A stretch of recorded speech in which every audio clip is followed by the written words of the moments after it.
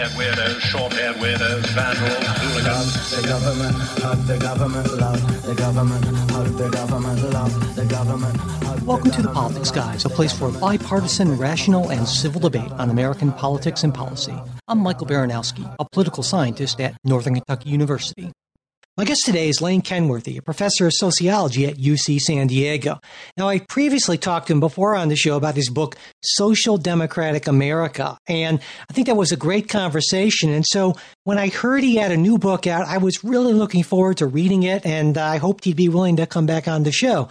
And obviously he was, and so today I am pleased to be talking to him about his latest book, Social Democratic Capitalism. Lane Kenworthy, welcome back. Thanks. Happy to be here. So I want to start with the real basics. And your basic argument, at least as I saw it after I finished the book, was that there are certain fundamental things that once people get to a certain level of desire, that they are a level of affluence they desire. And that's protection from loss, fairness, and liberty. These are these sort of the three fundamentals, would you say? They are, but it's important to note that here I'm drawing on prior research, especially by Ronald Inglehart, a political scientist, and a lot of his collaborators, that find that these are things that people tend to emphasize or put higher on their priority list as their society gets richer. The way Inglehart frames it is that as we move past a situation of scarcity, or at least perceived scarcity, so that we no longer are worried, or at least many people in a society are no longer worried about, whether they're going to have a roof over their head and food on the table or being able to basically support their family. We all along have these desires to try to minimize loss, or at least the cost of loss when it happens. Caring about others, caring about fairness in the society, altruistic motives, in other words, and then also caring about personal liberty. But as societies get richer, these things become more and more important. And so over time, at least in a democratic country, you're more likely to see them generate things like social policies, a welfare state, in other words, variety of policies that promote fairness and equality of opportunity, and also on lots of social and cultural issues, a turn toward more personal liberty or personal freedom. Yeah. And when I was thinking about these basic things, these, I think Engelhardt calls them post-materialist values, that it seemed to me that there was maybe a fourth thing that I would add in, and that's prosperity. I mean, because it seems to me that even when people have enough to live comfortably, that whole issue of hedonic adaptation, and, how humans are, is that we always want more. So maybe it's different in the sense that it's always there as opposed to just after we get to a certain level of prosperity. But would you agree that that's another basic, at least in that sense? I suspect you're right about that is something that we see pretty constantly across human societies, but it doesn't play a role in the book. And as you just said, I'm not sure whether we have evidence about whether that is something that only appears in kind of Engelhardt post-scarcity or post-materialist situation, or whether it's something that is always there. I'm just not sure. Actually, I like your use of the terms post-scarcity much more, because I always felt like post-materialist somehow sounds like we've transcended materialism in some way. And that really, I think that's a much more, post-scarcity it seems to me a better way to kind of formulate that.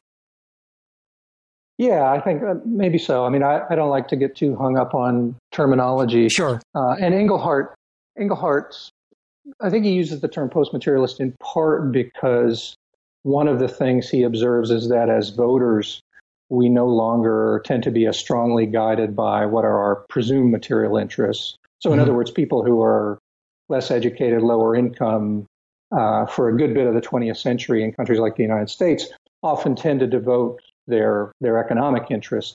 And we see that diminishing a bit later. And I don't know, that may be one of the reasons why Engelhardt settled on this term post-materialism. But I'm not sure. I do think post-scarcity is fine. And so the reason I bring up these basic things is because it seems to me if we can agree that these are important needs that people have, then the question naturally becomes, well, what sort of system will best allow people to achieve those goals, those needs, that sort of thing. And the argument that you're making, not just in this book, I would say, but in your previous book on Social Democratic America, is that it's actually social democratic capitalism. Now, the problem with that term, I think, well, not so much a problem, but I think people have sort of poured their own meaning into that term. And so it can be defined in a lot of ways. And I think it's important then to talk about what you mean by it. And in the book, you point at 6 core elements of social democratic capitalism, 6 things sort of fundamental to it. And I thought maybe we could talk about each of those things, at least briefly. What are these elements of what you see as a social democratic system? And the first one, I believe, was democracy, right? That's right.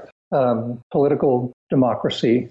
And I think here maybe it's useful to separate the 6 into 2 groups, okay, because it's really, I think that political democracy, basically capitalist economy, and good universal elementary and secondary education, or K through 12 education, I think those are important.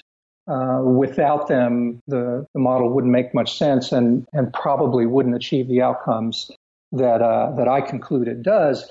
But at the same time, I don't think these are things that play a significant role in distinguishing among the world's rich, longstanding democratic countries, which are the countries that I focus on. So I'm really trying to figure out what are the institutions and policies that yield good outcomes, like the ones we were just talking about, in this particular context where a society is pretty affluent, where it has a political democracy. And so capitalism, democracy, and good education, I do think are critical, but they're not important in distinguishing among the set of countries. The 4th, 5th, and 6th elements, I do think vary a lot and in particularly significant ways across this set of countries. So the 4th, yeah. Oh, sorry. No, I was going to say, go ahead, please. Yeah. So you're right on the same line I was thinking. So please go ahead.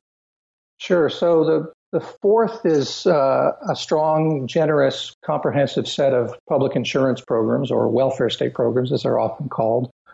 And here we see a lot of variation, although I think it's worth stressing that all of these countries, including the United States, which is frequently referred to as a welfare state laggard, or sometimes characterized as not really having a welfare state at all, I think that's wrong. We don't have one that's as generous and broad in scope in terms of the kinds of risks or losses that it covers as the leading countries like the Nordic nations.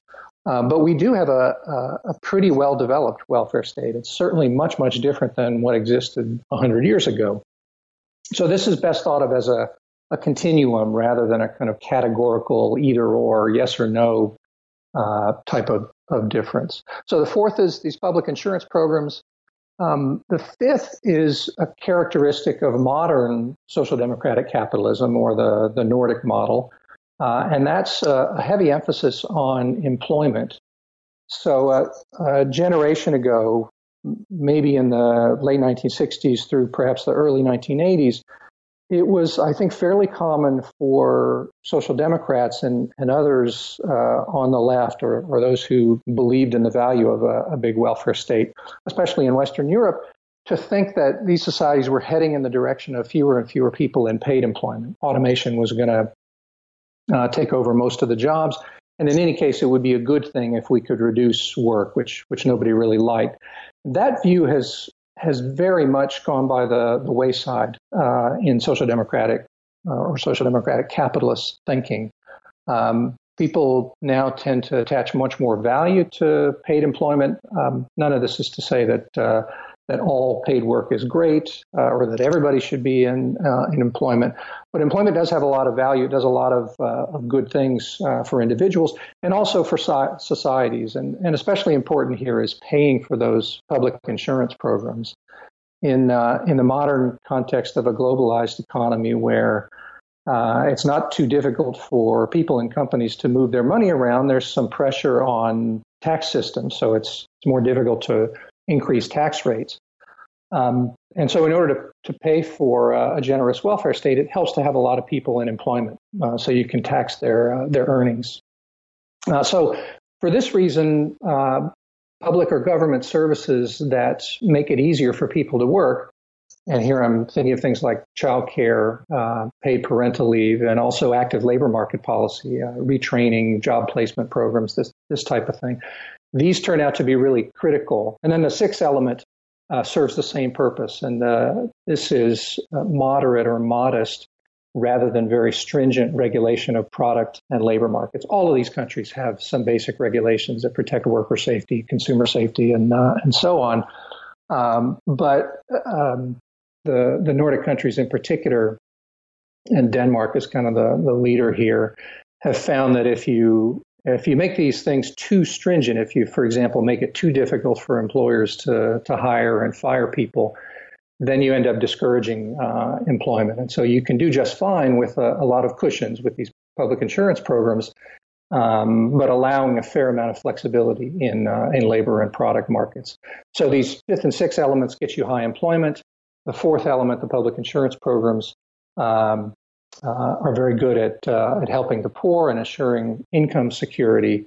And so together, this package, I conclude, seems to be pretty effective at getting good outcomes. And I think it's important to point out that as you mentioned, that these aren't really binaries; they're all on a continuum. Because I know plenty of people on the progressive left would say, well, we don't have a real democracy here in the United States. It's sort of a, oligarchy of that sort. But I mean, so you're talking about where countries have to at least get to some basic level of all six of these things, and some are going to be better than others in various categories. Yeah, I think that's right. And I don't want to diminish or suggest that there are no differences across these countries in their type of political system or even their degree of democracy. We certainly have some problems here in the United States, very fundamental ones, from the fact that we have a winner-take-all rather than proportional representation electoral system to others. And the same is true for capitalism itself and also for elementary and secondary education systems. It's just that in terms of understanding why these countries do better or worse on things like poverty, income security, equality of opportunity, the kinds of outcomes that I emphasize, it really is the fourth, fifth, and sixth elements that I just talked about that I think are the distinguishing factors. And it occurs to me, and just our talking about this, that at least one of them, and maybe a couple actually, can differ not just between countries, but within regions, or in the U.S. model within states, because certainly the quality of K through 12 education varies enormously, as do public insurance programs based on, because the United States has a federal system as opposed to other countries which have more of a unitary system for these things. Yeah, that's right. And when it comes to public insurance programs, this federalism here in the United States is increasingly important. It's become more difficult in the last generation to get new policies enacted or major expansions of policies enacted. Things like the Affordable Care Act are more the exception than the rule in the period since roughly 1980 or so. But because we do allow a fair amount of leeway for states and also cities and other local government agencies to some degree do their own thing, we've seen states like California, Washington, Oregon, New York, Massachusetts jump out ahead in the last couple of decades with things like expansion of access to health care, paid parental leave policies, new types of pensions, and also, although it's not a focus of the book, not by any means trivially, environmental regulations. So yeah, this can matter, especially in the United States, but it's true in some other countries as well, like Germany and Switzerland. There's a fair amount of federalism there too. And this is, in a way, when I was reading through these, thinking about these basic aspects of it, that, well, in a way, it seems like it's something that only rich countries need apply in a sense in that getting all these things really requires a certain basic level of national wealth. And so, for instance, expecting all of these things to be present in, say, a lot of the countries in sub-Saharan Africa is probably at this point maybe asking more than a little bit too much, right? I suspect that's true. It's not something that I've actually researched, and so it's not a conclusion I reach in the book. But I strongly suspect that it's true that you're unlikely to see a comprehensive set of public insurance programs and a very generous, wide-ranging set of employment-oriented services in a country that's quite poor. This would be, causally, we expect it to come only when countries get to this post-scarcity level, when they get much more affluent. But you could imagine a government in a relatively poor country saying, look, I think the Nordic model works great. Let's give it a shot and do what we can. I just suspect it's much less likely to be present there. As to whether it would work or not, I don't really have any firm conclusions. I'm a bit skeptical, but I'd want to see what the evidence says. I would think that there'd be some other issues involving rule of law and strength of institutions and things like that are probably going to play an important role in developing that sort of thing. Right. Yeah, I agree. And so, but that aside, there are still plenty of countries that, if they chose to, have the requisite level of wealth and development to look to social democratic capitalism. In the book, a number of times you refer to the 20 richest countries, but it seems to me that there could be maybe twice as many countries that conceivably, if they had the political will, could say, well, let's turn to a social democratic capitalism model. Does that seem reasonable or about right? I do think that's probably true. Again, it's not a focus of the book, but I do think that countries in Central Europe, Eastern Europe, some Latin American nations, and a few in Asia, maybe South Africa, all have this certainly as a potential option, either right now or in the not too distant future.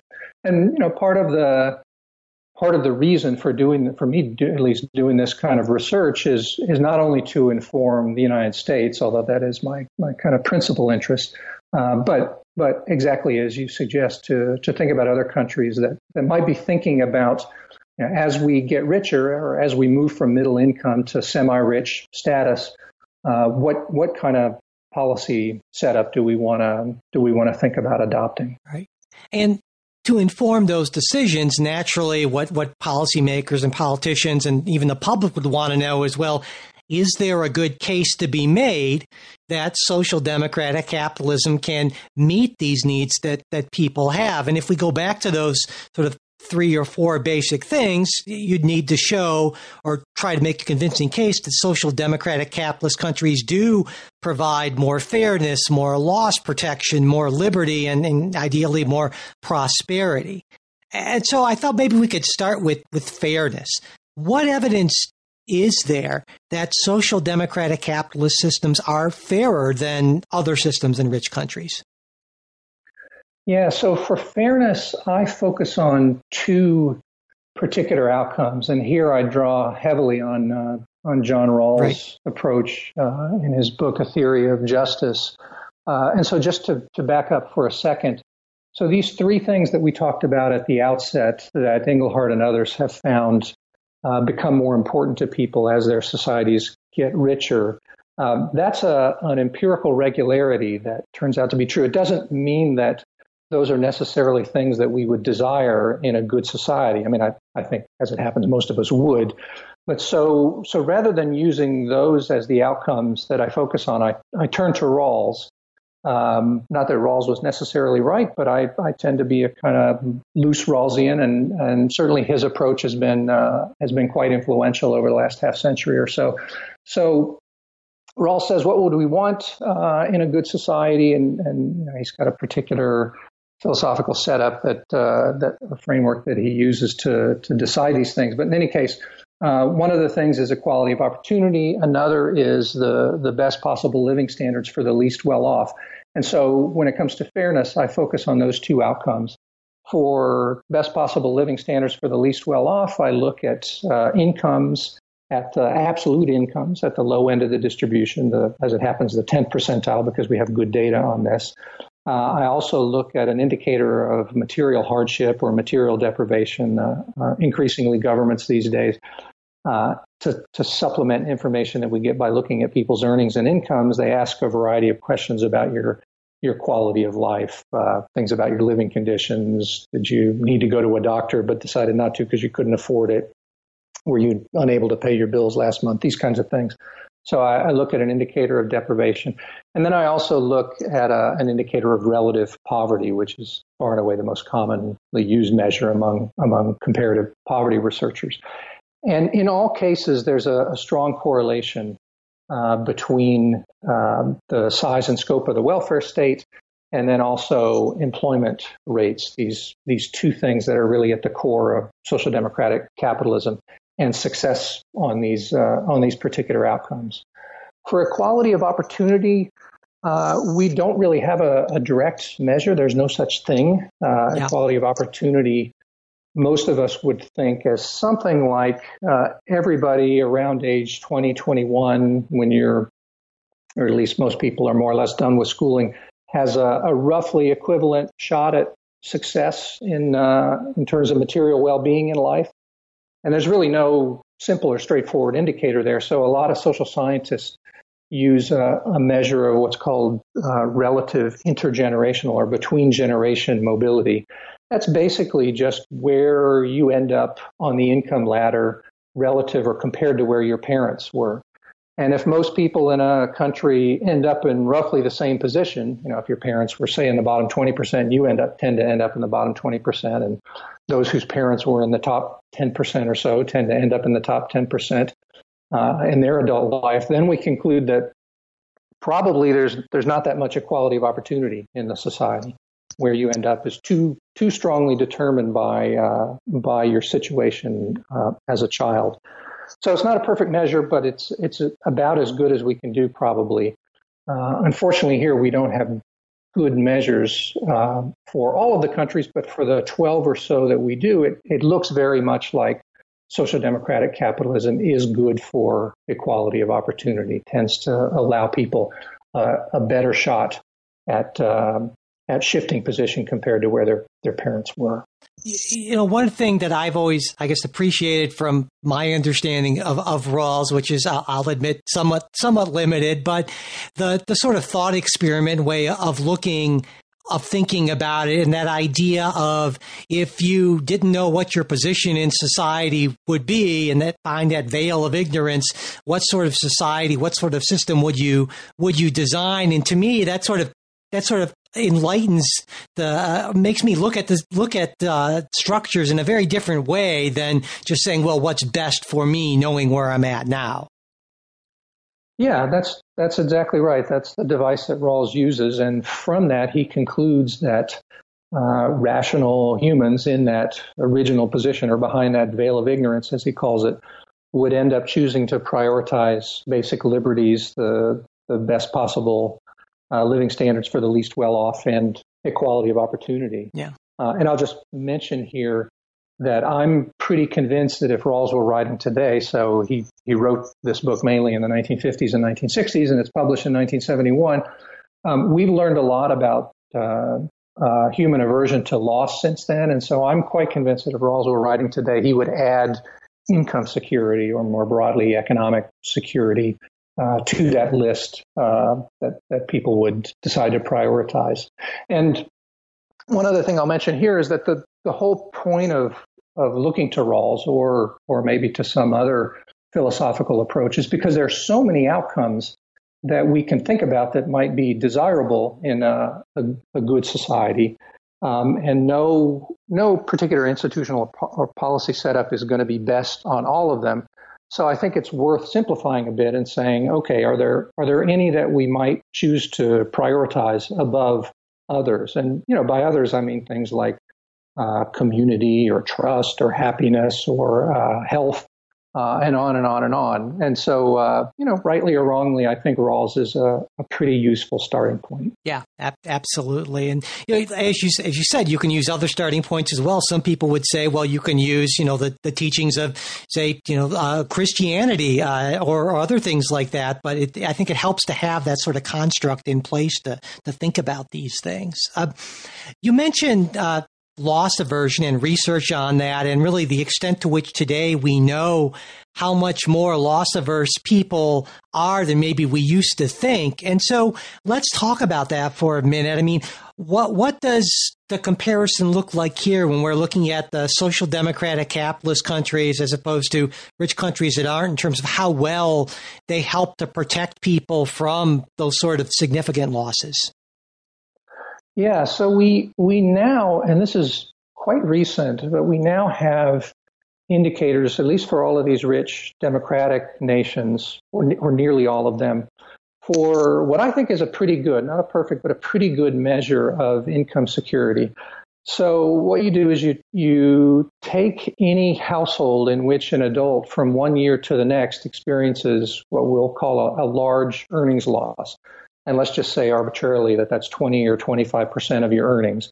So if you're earning $40,000 in year one and in year two your earnings are $30,000 or less, we'll call that a large earnings loss.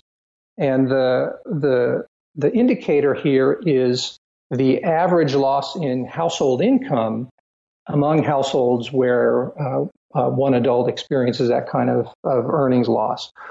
And so the idea here is that if we have a broad and generous set of public insurance programs, one or more of them is likely to kick in when an individual experiences that kind of earning loss. Let's say you get fired from your job or your company goes under, so you collect unemployment insurance. You get an injury or suffer some kind of disability, so maybe you go on a disability program, or you're sick for an extended period of time, or you decide to take time off to have a child or spend time with that child, so you get paid parental leave. So the variety, or you retire, so you get a public pension. The variety of programs that kick in and soften the loss to household income that would otherwise occur from this loss of individual earnings. Another way that households can alleviate this loss is that a second earner steps up and either increases his or her work hours or takes a job in the first place if they weren't in paid work before. So these are two pretty useful ways to reduce the degree of income loss. Welfare state programs and adding employment. And as it happens, those are precisely the two types of things that social democratic capitalism is really good at.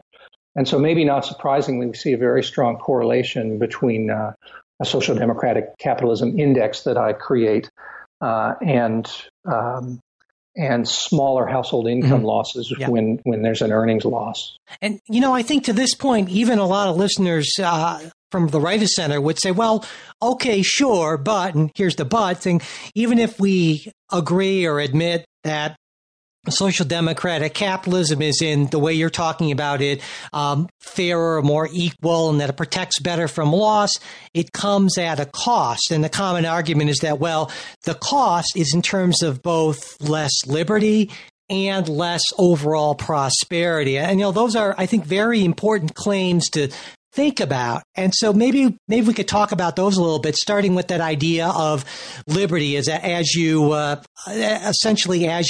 increase the safety net and increase the fairness in the system, there's this inevitable loss of liberty.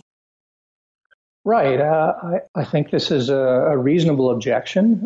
Many on the left historically have said, well, that may or may not be true, but in any case, we think these other goals, low poverty, maybe not too much inequality, equality of opportunity, and so on, are just more important than liberty.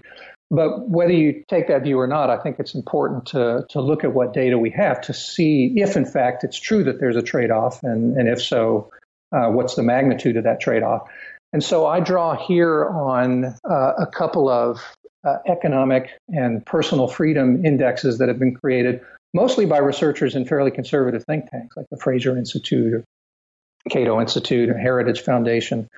And it turns out that when you look across these rich democratic countries, there just isn't any evidence of a trade-off between being higher on the social democratic capitalism index and the degree of economic or personal freedom. And it turns out that the same thing is true for economic growth, the main indicator that people who invoke the possibility of a trade-off between maybe generosity and prosperity.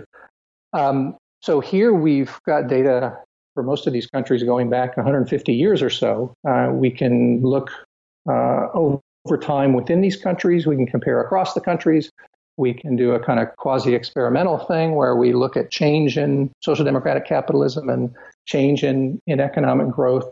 And none of these approaches yield any kind of evidence of a sacrifice or trade-off of economic growth among countries that score higher on the social democratic capitalism index. Which I think, I was going to say, I think that's a surprise to a lot of folks because the common, the conventional wisdom, I guess you could say, in some circles is that, well, the trade-off is basically if you have, high taxes, all these regulations and strong labor unions and all that kind of stuff, you're inevitably going to have a less dynamic, more slowly growing economy. But what you're saying, what your research has found is that just doesn't seem to hold true when you're looking at, a large number of countries over time. Yeah, that's right. Theoretically, it's very plausible that this is true. And in fact, I strongly suspect that there is some level of welfare state generosity, for example, sure, at which you would begin to observe a trade-off. But the Nordic countries, which are the ones that score highest on this index, that have most fully implemented this model, in other words, tend to be around 55% of GDP in terms of their overall taxation and spending. And when we're looking at public social programs, it's around 30% of GDP. And so the most reasonable conclusion, I think, from this real world experience is that whatever that level is at which you would begin to observe a trade-off, it's probably higher than 55% of GDP. And I think you can even make an argument, at least when it comes to liberty, that you could potentially have more liberty in a social democratic capitalist system. And what I mean is, I guess, I'm referring to that distinction. I think it was Isaiah Berlin who first made it between positive and negative liberty. And when we're talking about positive liberty, giving people the capabilities to do things and lead fulfilling lives, you can make an argument that there's actually more of that in social democratic capitalist system without that necessary trade-off in negative liberty, or that much of a trade-off in negative liberty, which is government just basically staying out of your life, essentially. I think that's exactly right. In fact, I use one indicator. It's not a perfect one, but it's not terrible either to try to look at this. And in the book, I think about it partly in the context of opportunity, because I think we can conceptualize Berlin's positive liberty as something akin to opportunity, or what Amartya Sen referred to as capabilities or capacities to decide and choose and pursue whatever it is we want to achieve in life. So there's a question that the Gallup World Poll has been asking for the last 10 years or so that says, how satisfied are you with your freedom to choose what you want to do with your life? And so I take the share of the population that answers, it's a yes or no question, that answers yes to that question as a kind of rough indicator or proxy for positive freedoms. And there is, in fact, a strong positive correlation across these countries between their score on the social democratic capitalism index and the share of the population saying, yes, I'm satisfied. Yeah. Which is not to say that there's no trade-off, because obviously, other things being equal, most people would rather be taxed less and regulated less and so forth. But I guess the argument that I'm thinking of, it would make sense as a person of the left especially, is that that's more than made up for by the gain in overall positive liberty. Yeah, I think that's right. And here I should acknowledge that if one's view of freedom is purely about how much you pay in taxes, then it's clearly the case that there is a trade-off here. Because in order to pay for these programs, not just the public insurance programs, but also the services that are good for promoting employment, supporting employment, In order to do that, you need to raise more money. And so if you have that kind of very narrow conceptualization of freedom, then yes, there is a trade-off. But on these broader indices or indicators of economic or personal freedom, that there isn't any apparent trade-off. Now, you've mentioned the Nordic countries a lot because they are sort of the model of social democratic capitalism. And it seems like that it's a system that's working very well for them. And even if someone were to say, well, okay, I agree that it's working really well in those countries, they're just too different. And that model's not going to travel very well. And it could be for a lot of reasons. They're smaller, their population is more similar, or, a bunch of things. And you look at this issue of generalizability in the book, you spend a lot of time discussing it. And what did you find there? Yeah, so here too, I think the hypothesis that skeptics bring here is a very reasonable one. It is the case that the countries that have most fully implemented this model are very strong and homogenous, and they may be different from other rich democratic nations in a host of ways that make it possible for them to adopt this model without suffering trade-offs. I don't think, given the evidence, that there's too much reason to object or be skeptical of the idea that a bigger welfare state and higher employment will get you less poverty and maybe more equality of opportunity. But the skepticism here is about whether other countries, like, say, the United States, could adopt this model. Many would acknowledge that we would have less poverty, let's say, and perhaps more equality of opportunity, more income security. But the worry is that here, unlike in, say, Sweden or Finland or Denmark, there would be trade-offs. Fewer people would decide to work, and so we get less economic growth. Or maybe because we're a much larger country, more diverse in terms of our racial and ethnic makeup, the policy simply wouldn't work as well. And so I do try to work through, as best I can with existing evidence in one of the chapters in the book, each of these hypotheses having to do with work ethic, maybe intelligence, trust, solidarity, population size, homogeneity, and so on. And what I conclude is there really isn't much reason to think that this model wouldn't work just as well in bigger countries. And let me just say, with respect, that the two most common versions of this point to country size and homogeneity. Yeah. And it turns out that what most people who raise this objection, what they're really thinking about is not actually whether the model would work well in the United States, but whether we're likely to adopt it. It is very much the case that smaller countries historically have been more likely to put this set of policies and institutions in place. And it probably is the case that it's easier to do that in a small nation, also in a homogenous nation. But that's a very different question from whether the model, if it were adopted and put in place in a larger, more heterogeneous country, would work well.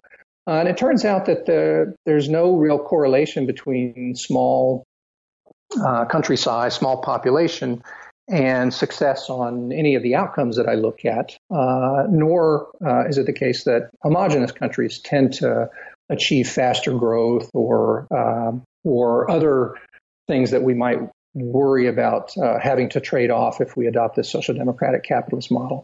So in any case, I guess the best thing to say is that if you're really interested, if your listeners are really interested in these objections, maybe take a look at the chapter. Yeah. No, absolutely. In fact, that one of the frustrating things about talking, this is the same frustration in a way I had with Social Democratic America, not with the book, but with our conversation, is that there's so much in there, and you back up your arguments with so much good research that we can only really scratch the surface. And so absolutely, I hope listeners will take a look at the book, because I felt that I had some of those very questions about the Nordic countries, and I felt that they were very, very clearly and thoroughly addressed in there. So let's talk a little bit about specifically the United States. Now, you mentioned that, countries are on a continuum in terms of how far along this path they are. Where would you rate sort of I guess you call it the progress of the United States compared to the Nordic countries along this road of social democratic capitalism? How do we stand here? Well, to my mind, the simplest way to think about this is using a kind of crude indicator of the scope and generosity of the welfare state. But it's nonetheless not a bad one, and it's one for which we've got data that go back a good bit over time. And so if you just look at the share of GDP that's spent by the government on various types of welfare state programs, it's roughly zero in all of these countries in the late 1900s. Here in the United States, we had Civil War, widows' pensions, but essentially that was the sum total of our welfare state.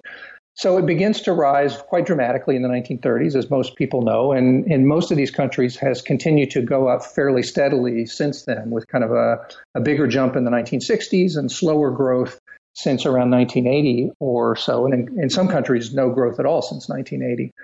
But if you look at this particular indicator, here in the United States, we've gone in the last 100 years from 0 to about 20% of our GDP spent on these types of programs. The Nordic countries have gone from 0 to about, and these are the leading countries, they've gone from 0 to about 30%. So if you want to use this as your kind of ballpark estimate, we're about 2/3 of the way to where the contemporary Nordic countries are. But another way to put this, which I think is useful, is to say that, based on that indicator, the contemporary United States is closer to the contemporary Nordic countries than it is to the United States of, say, 1920, a century ago. And so in GDP terms, then, for the United States to get to this level, we're talking probably about like $2 trillion more roughly in spending on these sort of programs, if my quick back of the envelope math is even close to correct. Yeah, that's right. About 10% of GDP, or our GDP is currently 20 or so trillion dollars. Well, at least before the COVID crisis. Yeah. So yes, that's roughly right. So in terms of more specific proposals, you have a great chapter called A Better America, where there's this list of things that you believe the United States should be or could potentially improve on. And I counted 21 separate things. So obviously there's no way we can get to all of those. But if you could just pick out maybe, a couple, 3 that you feel are the most important, that could do the most good in getting us along this road toward, more fairness and protection from loss and that sort of thing, what would they be and why? Yeah, so I think the first thing I'll say is that I really don't think there is any 1 or 2 or 3 most important. I think all of these would address different, different needs or different failings that we currently have in the United States. Right. But, if pressed to say, if I were a policy czar and could tomorrow implement, let's say, 4 of these, the ones I probably would pick would be, first of all, getting to universal health insurance. There are a lot of different ways to do this. I think the simplest and relatively small in terms of its cost, in terms of adding to our to government spending as a share of GDP, would be to just expand access to Medicare and Medicaid and add a public option that people who don't have health insurance through any other means could get at very low cost. Maybe eventually then merge the various public programs, which would get government more leverage to exert some good cost controls. That's another thing that we really need to do with our healthcare system. But lack of access to health insurance is a really big source of economic insecurity. People, either without health insurance or with inadequate health insurance, can get socked with such a huge bill that it's really just life-altering. And so that's an obvious problem. And we're, I should point out, we're kind of alone in the United States in this, because unlike all the other rich countries, this is I think a bad instance of American exceptionalism, when we're the only ones who have this sort of crazy quilt, not everyone covered system. Yeah, that's exactly right. Starting in the 1960s, many of these countries began moving pretty quickly toward close to 100% coverage through their healthcare system. And the last of these other countries, apart from us, got to it, I believe, in the mid-1980s. So it's been roughly a full generation that we're the only country without it. And, we're now down to only about 10% without any health insurance. But that's something that's so easy to remedy. I don't mean politically, but just in terms of the policy solution. And such an obvious failing that we absolutely should do that. So that's one. A second that I would want to do right away is early education. So put in place a universal, very affordable, high-quality system of childcare and preschools. A couple of states around the country and a few localities like New York City have begun to do this, but mostly just by adding preschool for 4-year-olds, so the 1 year below kindergarten. That's a really good start, but we're not very far along here. And there's now lots of evidence. The Nordic countries, especially Denmark and Sweden and Norway, have had this in place for almost half a century now. And there's not 100% agreement among researchers, but pretty widespread agreement that this is a good thing, not only for making it easier for parents, especially mothers, to get into the labor force and stay in the labor force, but also for equalizing opportunity, for making it easier for kids who come from less advantaged families, neighborhoods, cities, and so on, to have a decent shot in life and be better prepared for K through 12 schooling and beyond. So I would do that, and then I would probably choose two policies or policy changes that would help a lot with income security and with boosting the living standards of the least well-off.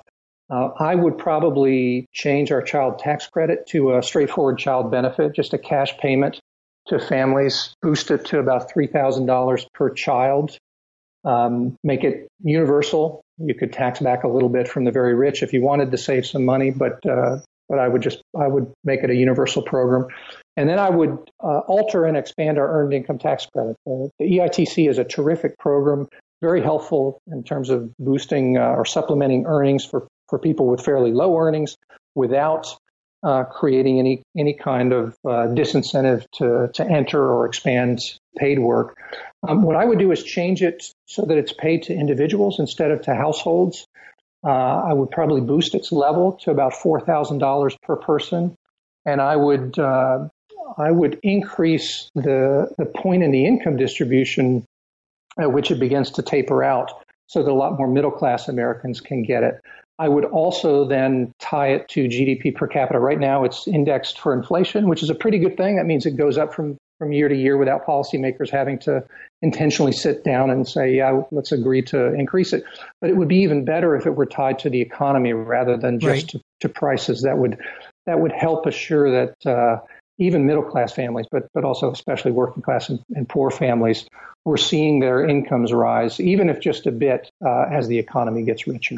Of all the things you mentioned, that's the last one, the EITC expansion, that at least seems to have some sort of bipartisan support. At least we've heard talk about it for a while, expanding, and you can always find a handful of Republicans who seem to think it's a good idea, along with most all Democrats. But still, we don't see nearly the sort of progress on that at least I would hope. And on those other things, it becomes, I think, even more difficult, which leads me to, I guess, the last question I have for you is, how optimistic are you? I mean, do you see any way in which the United States, if there is the political will in, a decade or maybe 2 decades to move appreciably along this line and be more social democratic capitalist, not just for the sake of doing that, but obviously to give people these outcomes that, everyone really wants?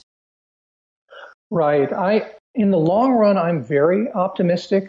I think we're probably likely to continue. We, the United States, are probably likely to continue the path we've been on over the last 100 years, where progress happens only intermittently, but when it does happen, it tends to stick. So we very rarely do away with or significantly decrease the generosity of public programs, public social programs. And that's largely because they tend to be so popular, but it's also because our political system makes it hard to change policy at all, both adding it but also subtracting from it. So the mid-1990s welfare reform was one obvious exception to that, but it really is one of very, very few exceptions. So I suspect we're likely to continue on this path. And, if you just draw a little line, in about 50 years or so, you get maybe to us spending about 30% of GDP on these various programs. There's no guarantee that this is going to happen, obviously. But I do think it's more likely than not. I'm not at all optimistic, on the other hand, about the very near term. Even in the midst of this crisis, there's this commonplace view that crises tend to lead to big additions to the welfare state. And that certainly happened during the 1930s, but it turns out the 1930s were much more the exception here than the rule. Most of our other expansions or creations of new social programs have come in good economic times rather than bad economic times. And in fact, the most common denominator here is having a left party in the United States, that's the Democratic Party, in power with a pretty healthy majority at a progressive moment in time. And here I'm, again, not so optimistic about the near term, but long term, I think things look quite good. We're in the midst of this very polarized period where Republicans have adopted, especially in the last 10, 15 years, a very, very oppositional stance. But if you look at the California experience, you see something very similar that happened in the 1990s and into the early 2000s. And immigration, like it is at the national level, was part of the story there, too. California had become very diverse very quickly. There was a lot of uncertainty about that. The state was quite polarized between progressives and conservatives. Nothing was happening. A lot of tough on crime and anti-immigrant policymakers got elected as governors and mayors of some of the bigger cities. And then the state just moved beyond it. Diversity helped in part by increasing the voting support for the Democrats. But also it seems that middle-class white Californians kind of got used to the fact that diversity isn't a terrible thing. It doesn't fundamentally ruin your quality of life. Indeed, there might even be some really good aspects to it. So I think the California experience makes me optimistic. The other thing that makes me really optimistic is what we see in voting patterns among millennials and Generation Z, who are very, very strongly Democratic. Yeah. And there's a pretty common pattern where people tend to, whatever they vote when they're around age 20, they tend to stick with throughout their life. There's no guarantee that that's going to happen, but if it does with these two generations, we're looking at a pretty substantial change in voting patterns coming in about 10 or 20 years. Yeah. And I would argue from a policy standpoint, one thing that can sort of help to keep those changes in place, if there's the ability to do that, is that universality that you mentioned in regards to, for instance, the not tax credit, but actually the payment, the child payment thing, because it seems that when a program is universal, it becomes much more difficult to scale it back than if it's tied to a certain income that they get it, but I don't get it. I do think that's right, although I'll say that I've been quite impressed with the degree to which non-universal programs seem to have become very strongly supported here in the United States by the public. And so the EITC is one example of that. It seems to be quite solid politically. But even a program that scholars like me, for the very reason that you mentioned, have always worried about, like Medicaid, seems now to be quite strongly supported, such that it was proved difficult, maybe even impossible, for the Republicans in 2017, 2018, when they had both the House and the Senate and the presidency. They turned out not to be able to pass even just a reduction of the spending that was increased after the Affordable Care Act. So I do think you're right that universal programs politically tend to be on more solid ground. But they're not the only programs that the public comes to like and support. That is a good shot of optimism, something I think that we can all use a little bit more in these times. So why don't we stop on that optimistic note? Lane Kenworthy, as always, it's been great talking with you. Thank you so much for taking the time today. My pleasure. Thank you. That's it for today's show. We hope you like what you heard. If you'd like a second full-length Politics Guys episode every single week, as opposed to just these occasional interviews, you can get that by becoming a Patreon supporter. Supporters also get ad-free versions of every episode, as well as other good stuff. To get the details and to become a supporter, just go to patreon.com/politicsguys. And if you can't afford to become a supporter, email me at mike@politicsguys.com and I will get you full access to that second episode every single week. And if being a monthly supporter is too much of a commitment, but you still like to help us out occasionally, you can do that too through PayPal. You'll find a link on our website, politicsguys.com/support. If you haven't already subscribed to the show, that is a big help, as well as leaving ratings and reviews, and especially sharing your favorite episodes on social media. That's a big deal to us. And if you've got a question, comment, correction, gripe, or whatever, you can reach us at mail@politicsguys.com. For more great discussions, check out our Bipartisan Politics subreddit. You'll find the URL in the show notes. We've also got a Facebook page. That's facebook.com/politicsguys page. And we're on Twitter @politicsguys.